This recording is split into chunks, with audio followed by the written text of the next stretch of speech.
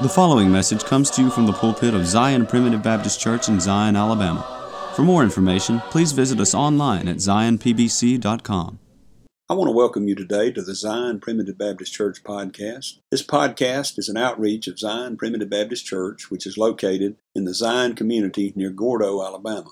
I'm Elder Chris McCool, and I serve as pastor of Zion Primitive Baptist Church. We are a congregation of believers in the sovereign grace of God, where families worship together through the simple practice of preaching, praying, and singing. If you live in this area or are visiting here, we would love to have you attend worship services with us. We meet every Sunday morning at 10:30 a.m. and every Sunday evening at 5 p.m.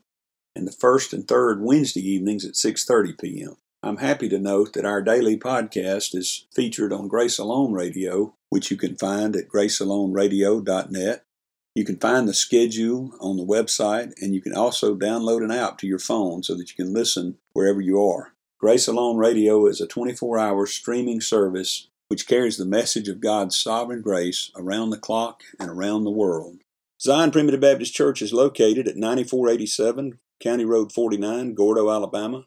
That's near the intersection of County Road 49 and Alabama Highway 159, about 8 miles north of Gordo, Alabama, and about 10 miles northeast of Reform, Alabama. If you're interested in finding more sermons, you can go to our website at zionpbc.com. That's zionpbc.com,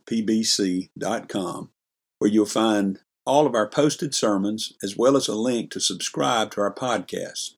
You can also subscribe to our website, which will update you every time a new sermon is posted. In today's sermon, Elder Tom Corley preaches from Revelation chapter 20, regarding the great white throne judgment. In many pulpits, we hear that one day we will have to stand before this judgment seat and account for every sin that we've committed, and that our eternal destiny depends on whether we have done more good works than bad works on that day. But is that really true? Well, praise God, in this message we learn that we will never stand before that judgment seat because all of our sins have been judged in Christ.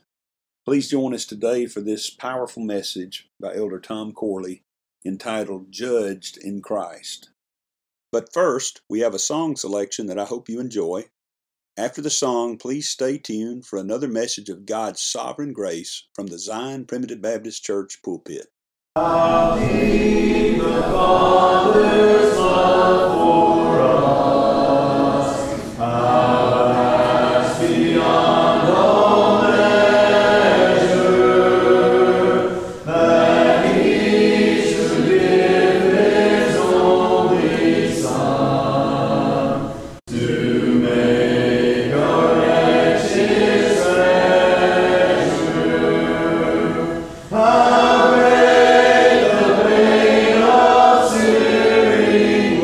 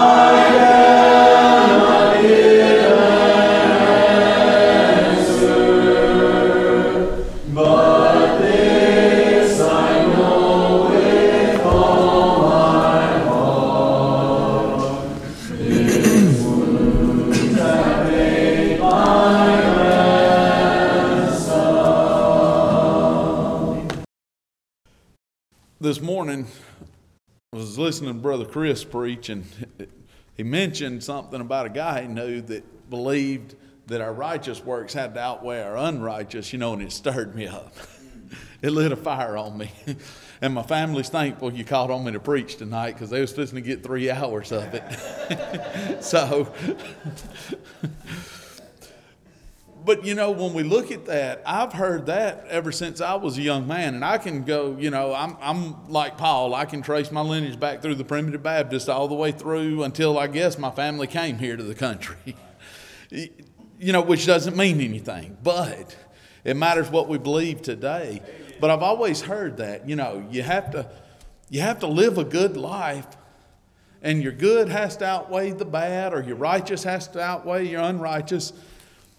And they derive that from the scriptures in Revelations. And we'll look at that in chapter 20, and we're going to look at verses 11 through 15, because this is where this comes from. If you read it and you just stopped with that, it's a little bit gloomy. But there's more to the picture. You have to put it all together. The scriptures paint a picture when you put them together. And it's a beautiful picture. So let's look at this. And he says, "And I saw a great white throne, and him that sat on it, from whose face the earth and the heaven fled away, and there was found no place for them. And I saw the dead, small and great, stand before God. And the books," pay attention to that, there's a plural there on those books, "were opened. And another book," so there's many books here, and then there's a book, and that's the book, "was opened, which is the book of life. And the dead were judged out of those things which were written in the books according to their works." So if I stop there, you would think, well, there may be something to that. But there's not. There's a lot more to the scriptures here. But it says the dead was called from everywhere, all over, before God. And it says they're judged out of the books according to their works. Well, I can tell you this. When Adam sinned, everybody that has ever been born or will be born was judged a sinner in the books. When Adam sinned, it doesn't matter about how you live your life, good or bad. At that point, you're a sinner.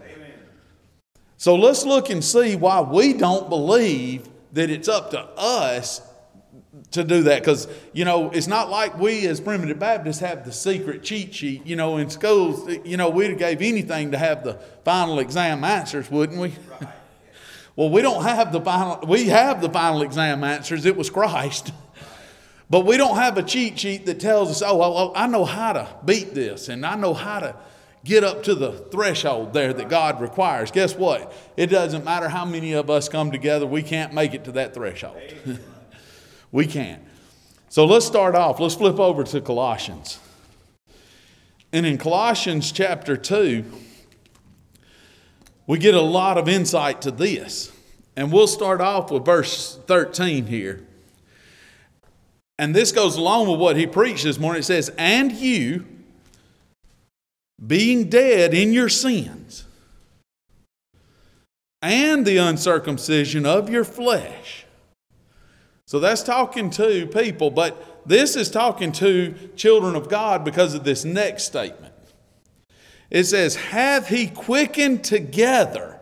So we're made alive together with him. We're made alive together with Christ.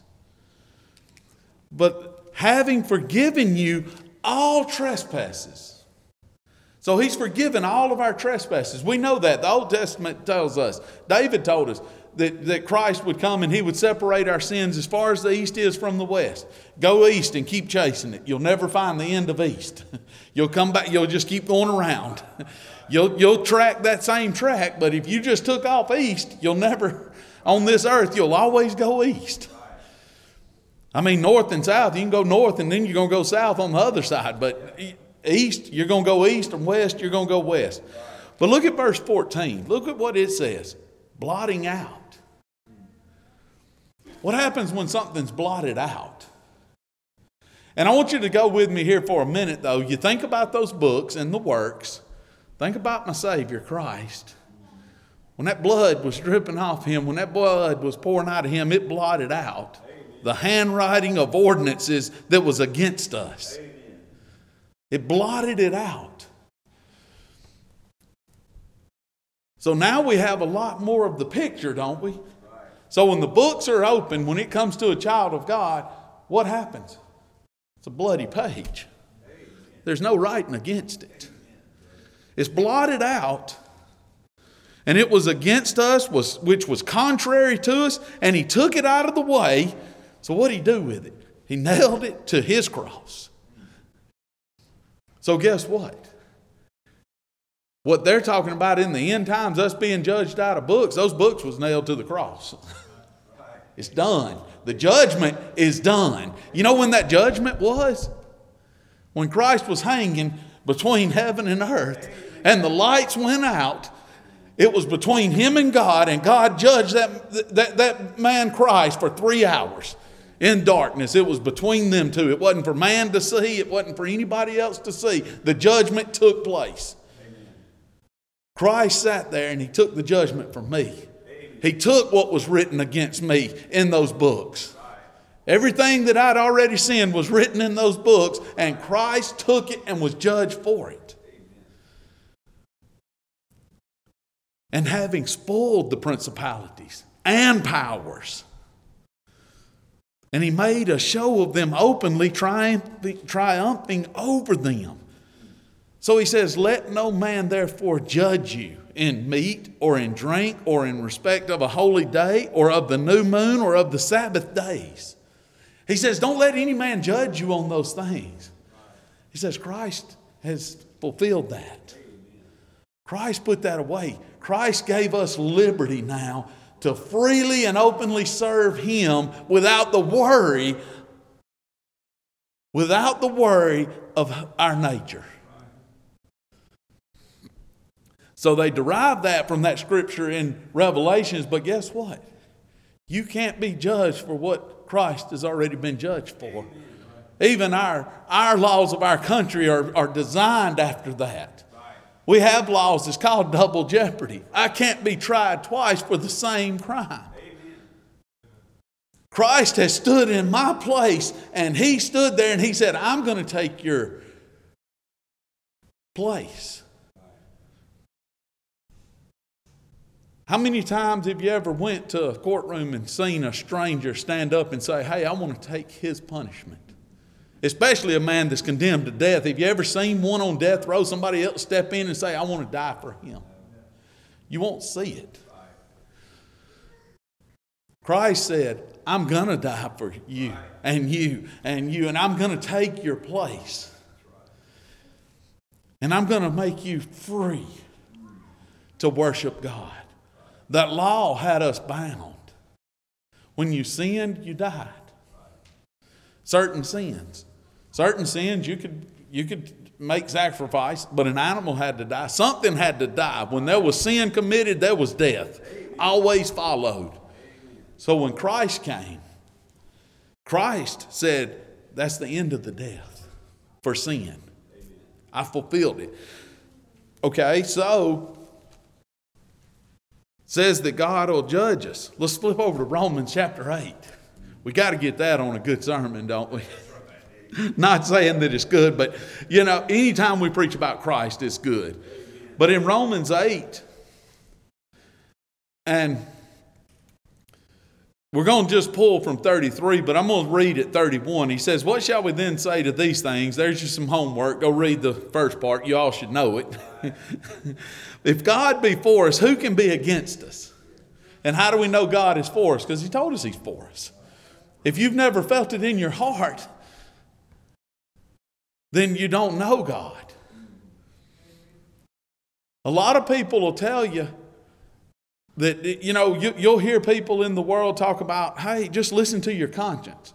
Let's be real. We don't have a conscience. We have the Spirit of God in us telling us what to do.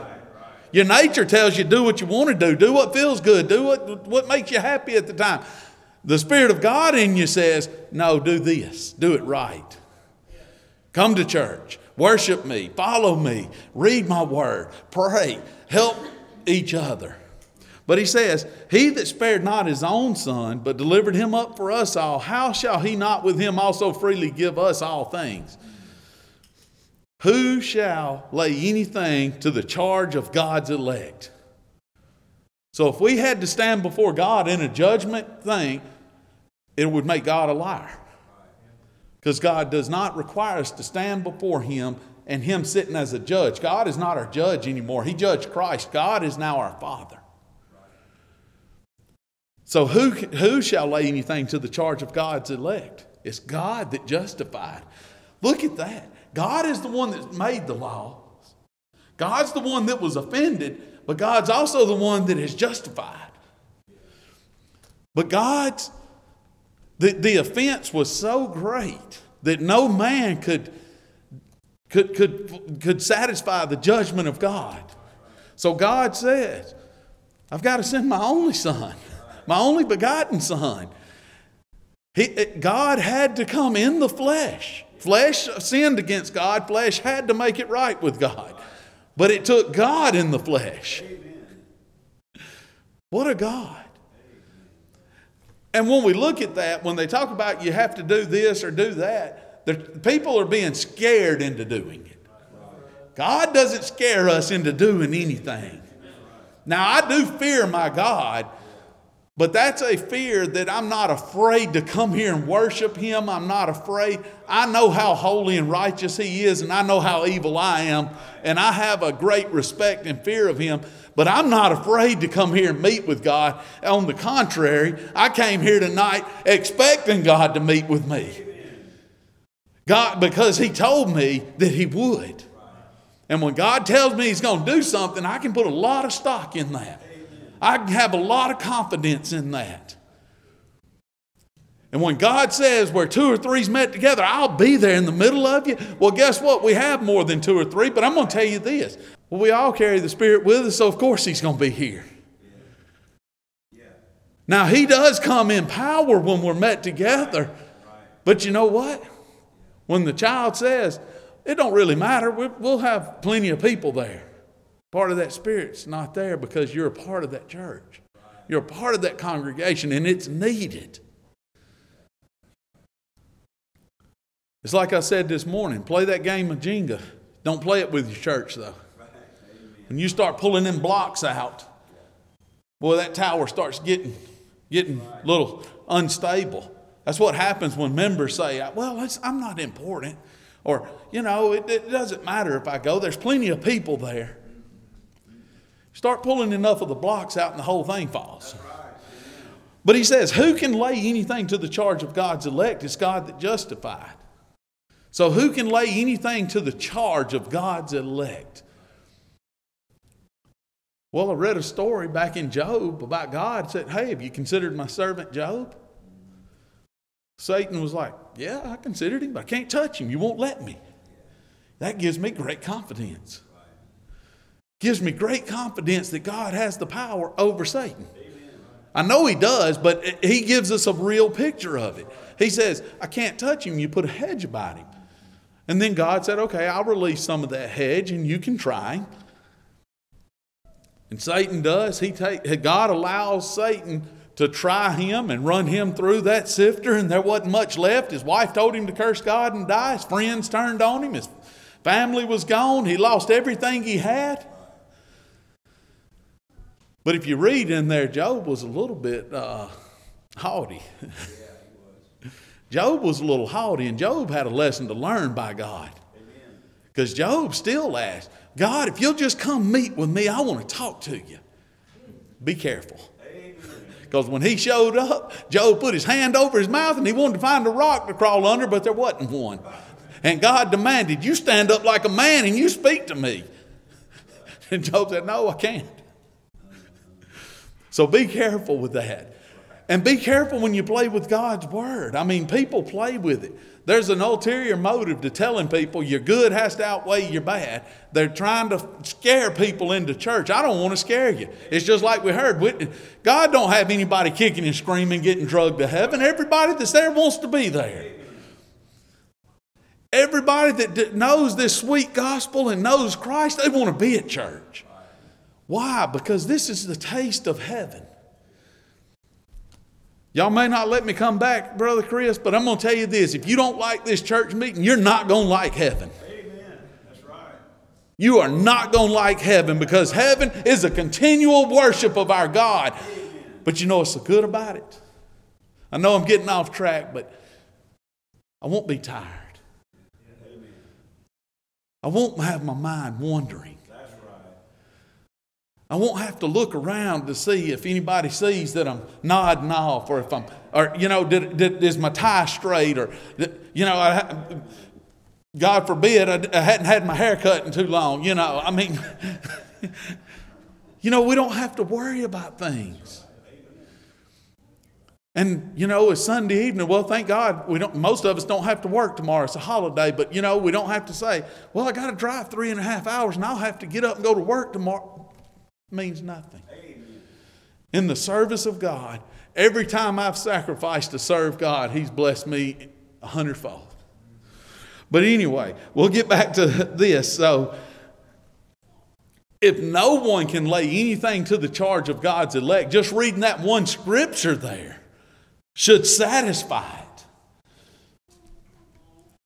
So then he asked the question, though, who is he that condemneth? So who is it that has the power to condemn? It is Christ that died, yea, rather that is risen again, who is even at the right hand of God, who also maketh intercession for us. Look at how Paul just tied all this together through the inspiration. Not only does he say, and who condemns, it says, well, Christ died for you. But not only did he die, he rose again as God said he would rise. He had the power over death. Not only that, when he returned to God, it says he's there continually forevermore making intercession for us until he returns. So, when does the judgment take place? There is a judgment. That's right. It takes place every day of your life. You ever made a bad decision and bad things happen? Guess what? That was a judgment. Was it God directly being involved, or was it just my ignorance? Most of it's my ignorance, and there's consequences for my ignorance. And it's just a wonderful thing that we can see that Christ is making intercession for us. Christ can say, I personally know. God judged Christ for all the elect's sake. That must have been a lot of people that Christ was answering for, or taking the judgment for, because he had to be judged for every sin that was committed. So it says, who shall separate us from the love of Christ? Who shall? And then he goes in and says, shall your tribulations? No, we can say that. What about our distresses? I get distressed sometimes. We have to make some hard decisions in life. We get distressed. Can my distress come between me and what Christ has done for me? No. What about persecution? You can read about when Christians were persecuted. We always like to read about the ones that stood strong. That gives us great hope. But what about the ones that failed in that and went ahead and succumbed to that persecution and said they denied Christ when they didn't? That can't separate them from the love of Christ. Christ's work is not hinged on our inability. Christ's work is not hinged on our weaknesses. If it was, we would all go to hell. Because if it was left up to me to do any one part, I would mess it up. I would mess it up, because that's a valuable piece, isn't it? What happens if it was left up to us and we had that, literally had that inheritance in our hand and it was ours? We just have to keep the ticket. When one of our kids gets sick, we'd give it to them. Or we would sell it. Or we would give it away, but it's not up to us. So, what about famine, nakedness, or peril, or sword? And then, we read the rest of this. as sheep going to the slaughter. We're going to be tried. We're going to be this. And he says that, in all these things that we go through, we're more than conquerors through him that loved us, through Christ. But look at this part. For I am persuaded that neither death can't separate us. But look at that next one, nor life. A lot of people that believe close to us like to skip over that word life right there.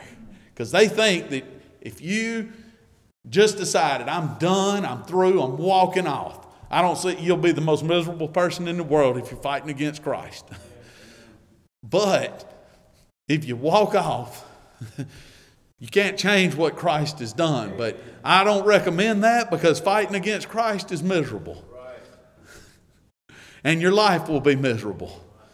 But nothing you can do in life. So you can take that life and you can say, I would love to stand before you and say, if we were persecuted, if we lived in a country as China where the Christians are killed for worshiping him, if the military came in here and held a gun to one of my kids' heads and says, you deny Christ or I'm shooting them, I want to stand here and tell you that I would not, but I can't, I don't know. I'm not in that situation. I would love to tell you, no, I'll stand strong for him no matter what. But it doesn't matter. As far as me going to heaven, whether I do it or stand. Now, I'll be miserable. If I denied him and I saved my child, I'd still be miserable because I denied my Lord and Savior.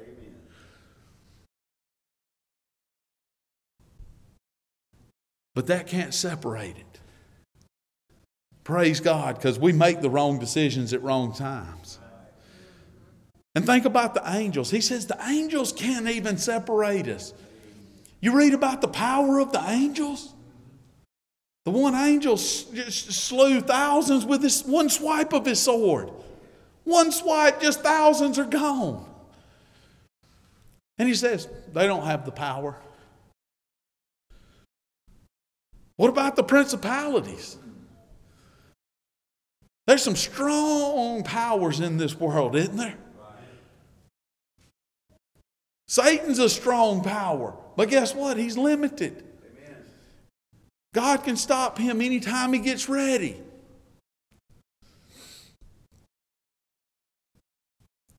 And it doesn't matter. It says nothing present, nothing in the past, nothing to come. Nothing can separate us. There's nothing. So when we look over there at that in Revelations, it tells us that every man was judged according to their works. But I'll never stand before that judge because Christ did. Amen. I'll never have to stand before that judge, God the Father, as a judge. I'll never stand before him as a judge because Christ stood before him as the judge. And then it says, and whosoever was not found written in the book of life was cast into the lake of fire. So that book of life, every one that Christ was judged for on that cross is written in that book. You ever heard of the free pass? That's the free pass. You didn't earn it. You didn't deserve it. You didn't even want it. And Christ gave it to you. And we can look at that over in 1 Thessalonians. I know Brother Chris has been threatening to preach that now all weekend. I don't know what part, but we're going to look at chapter 4. And that's talking about Christ returning. Because that gives us a little bit of insight about what happens. And when we put the whole puzzle together, oh, what a beautiful picture for us. Because this changes. This doesn't change. The scripture is not contrary to it, but when we put the whole puzzle together, the judgment has already taken place. Now let's see what actually truly happens in the end. The judgment has already been taking place. When the world ends, a lot of people think that God's going to come in, he's going to get, there's going to be a divide, and I don't know, I guess he's going to have a throne set up somewhere, and then he's going to start judging. The judgment took place on the cross. Everybody's been judged. Elect and non-elect have already been separated and judged. There is no more judgment on that as far as the end. That took place on the cross. When Christ died for his, that was the final stamp and sealing on that. The covenant of grace had already taken place. Everyone was placed in Christ, but Christ had finished the work of it. That's why he said it's finished. He finished that work and he took the judgment, and all of those are safe. They've been judged, and then the others will be cast into the lake of fire. They're going to be cast, but they're not going to have to stand before God and tell him, well, you know, I did do some good. They're just going to be cast.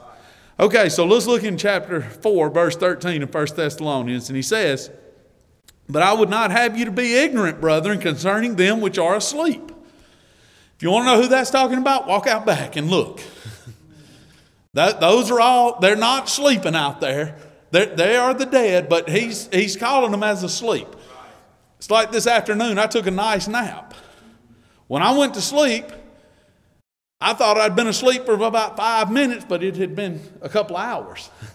That's the way it's going to be when they wake up when Christ returns. They're not going to remember that they've been dead for 300, 400, 500 years. It's going to be as if they laid down and woke up. They're dead. But that's who he's talking about. That ye sorrow not, even as others which have no hope. For if we believe that Jesus died and rose again, and I believe everybody here believes that he died and he rose again, even so them also which sleep in Jesus will God bring with him. So the ones that have died, the ones that souls are with Jesus, he's going to bring with him. For this we say unto you by the word of the Lord, that we which are alive and remain unto the coming of the Lord shall not prevent them which are asleep. So we can't prevent the ones that's already died. For the Lord himself shall descend from heaven with a shout. Oh, what a day when Christ screams that shout of victory. It's going to be the best shout, the best victory cry you've ever heard. You know, a lot of us, we go to games, our team wins, we shout in victory. This one is going to be the true victory shout.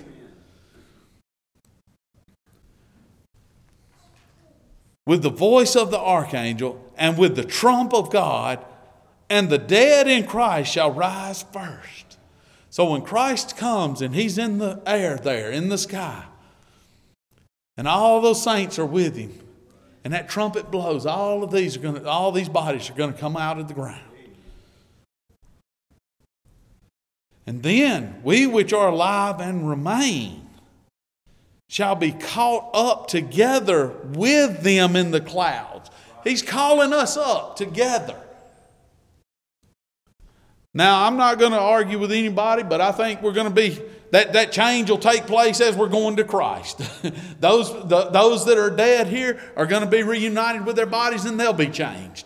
We're all going to be changed into our holy and righteous bodies. And it's to meet the Lord in the air.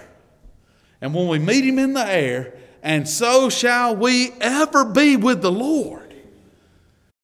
At that point, we'll forever be with the Lord. And I'm going to just you're just going to have to give me a little Christian liberty on this one, brothers.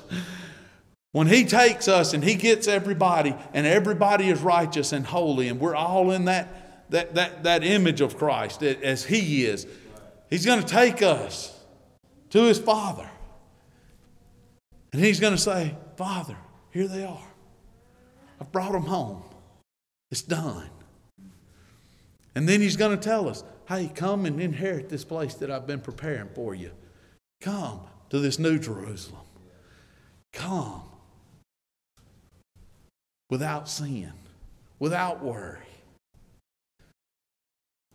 And guess what? We're not going to be sitting there going, I hope I've done just enough to make it. Amen. You know what? Everything we do is this filthy rags. It's no good. You can take all the good we want, and it's just as Paul said, all the sufferings of this life is not even worthy to be compared to the glory which is going to be revealed in us. All the good you've done in this life is not worthy to be put on the scale, because Christ is the bar. And I cannot live as Christ lived, and I'll never pretend to live as Christ lived, but I want to strive to walk in his footsteps. You know, when I was little, I used to love to walk in my father's footsteps. I thought he was my hero. He was strong. He was the man. You know, your granddad's was that way. Your dad. Christ is our hero. Let's walk in his steps. And what did he tell us? To love one another. Serve me. Follow me. That's why people look at us crazy when we have our ordinances of the church and we have our communion. We remember Christ, and then we take part of that foot washing service. You know why we do that? That's as close to the footsteps of Christ as we can get in this life. When we bow down and we say, I'm going to serve somebody. And you know, a lot of the Christian world's watered that down, and they said, oh, well, I can wash your feet, Brother Chris. I can just take you home if you need a ride home, or I can give you some food if you need food. Not the same. Never will be the same. When you humble yourself enough to bow down and say, I want to be as low as I can get. You're so much better than me. The hard part with us, we know the truth, is sitting there allowing it.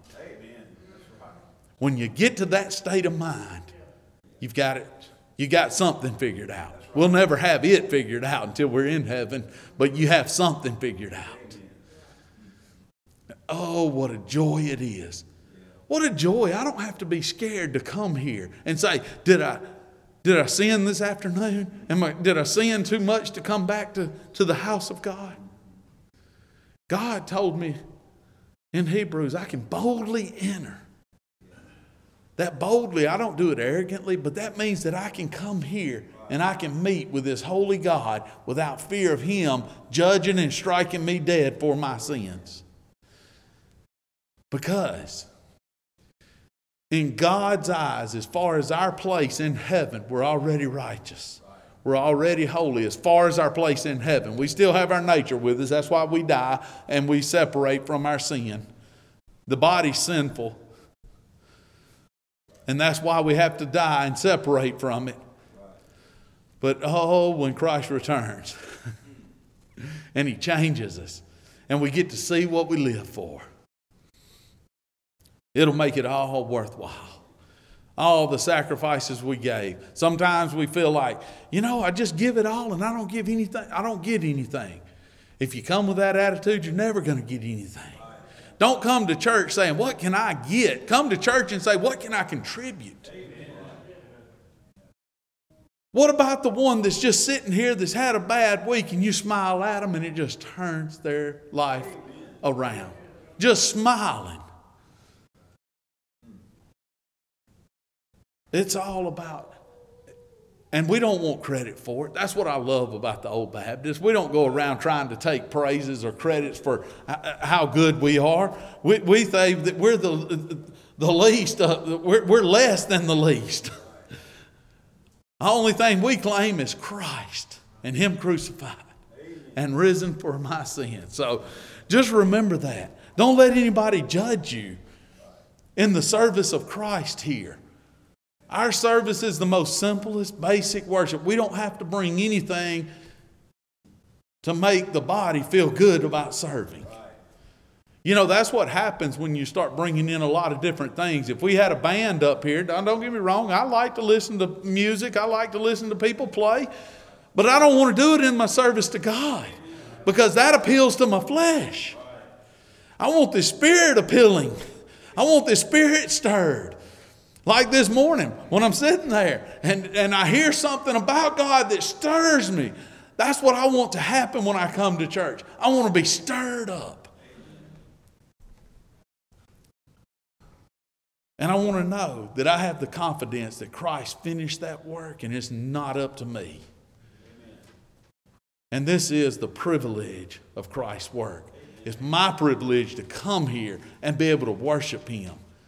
And it's an honor. So let's just remember those things. Thank you for joining us today on the Zion Primitive Baptist Church podcast. I hope the message has been uplifting and beneficial to you, and that the Lord will continue to bless you to grow in grace and knowledge of the truth. Join us again tomorrow for another message of God's sovereign grace. If you would like to subscribe to our website, please go to www.zionpbc.com and sign up for email updates.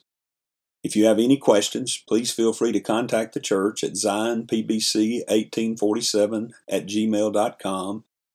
That's ZIONPBC1847@gmail.com. Or you can email me directly at jchrismccool@gmail.com. That's the letter J, CHRISMCCOOL@gmail.com. Again, thank you for listening. May the Lord bless you is my prayer. We thank you for listening to today's message. For more information, please visit us online at zionpbc.com.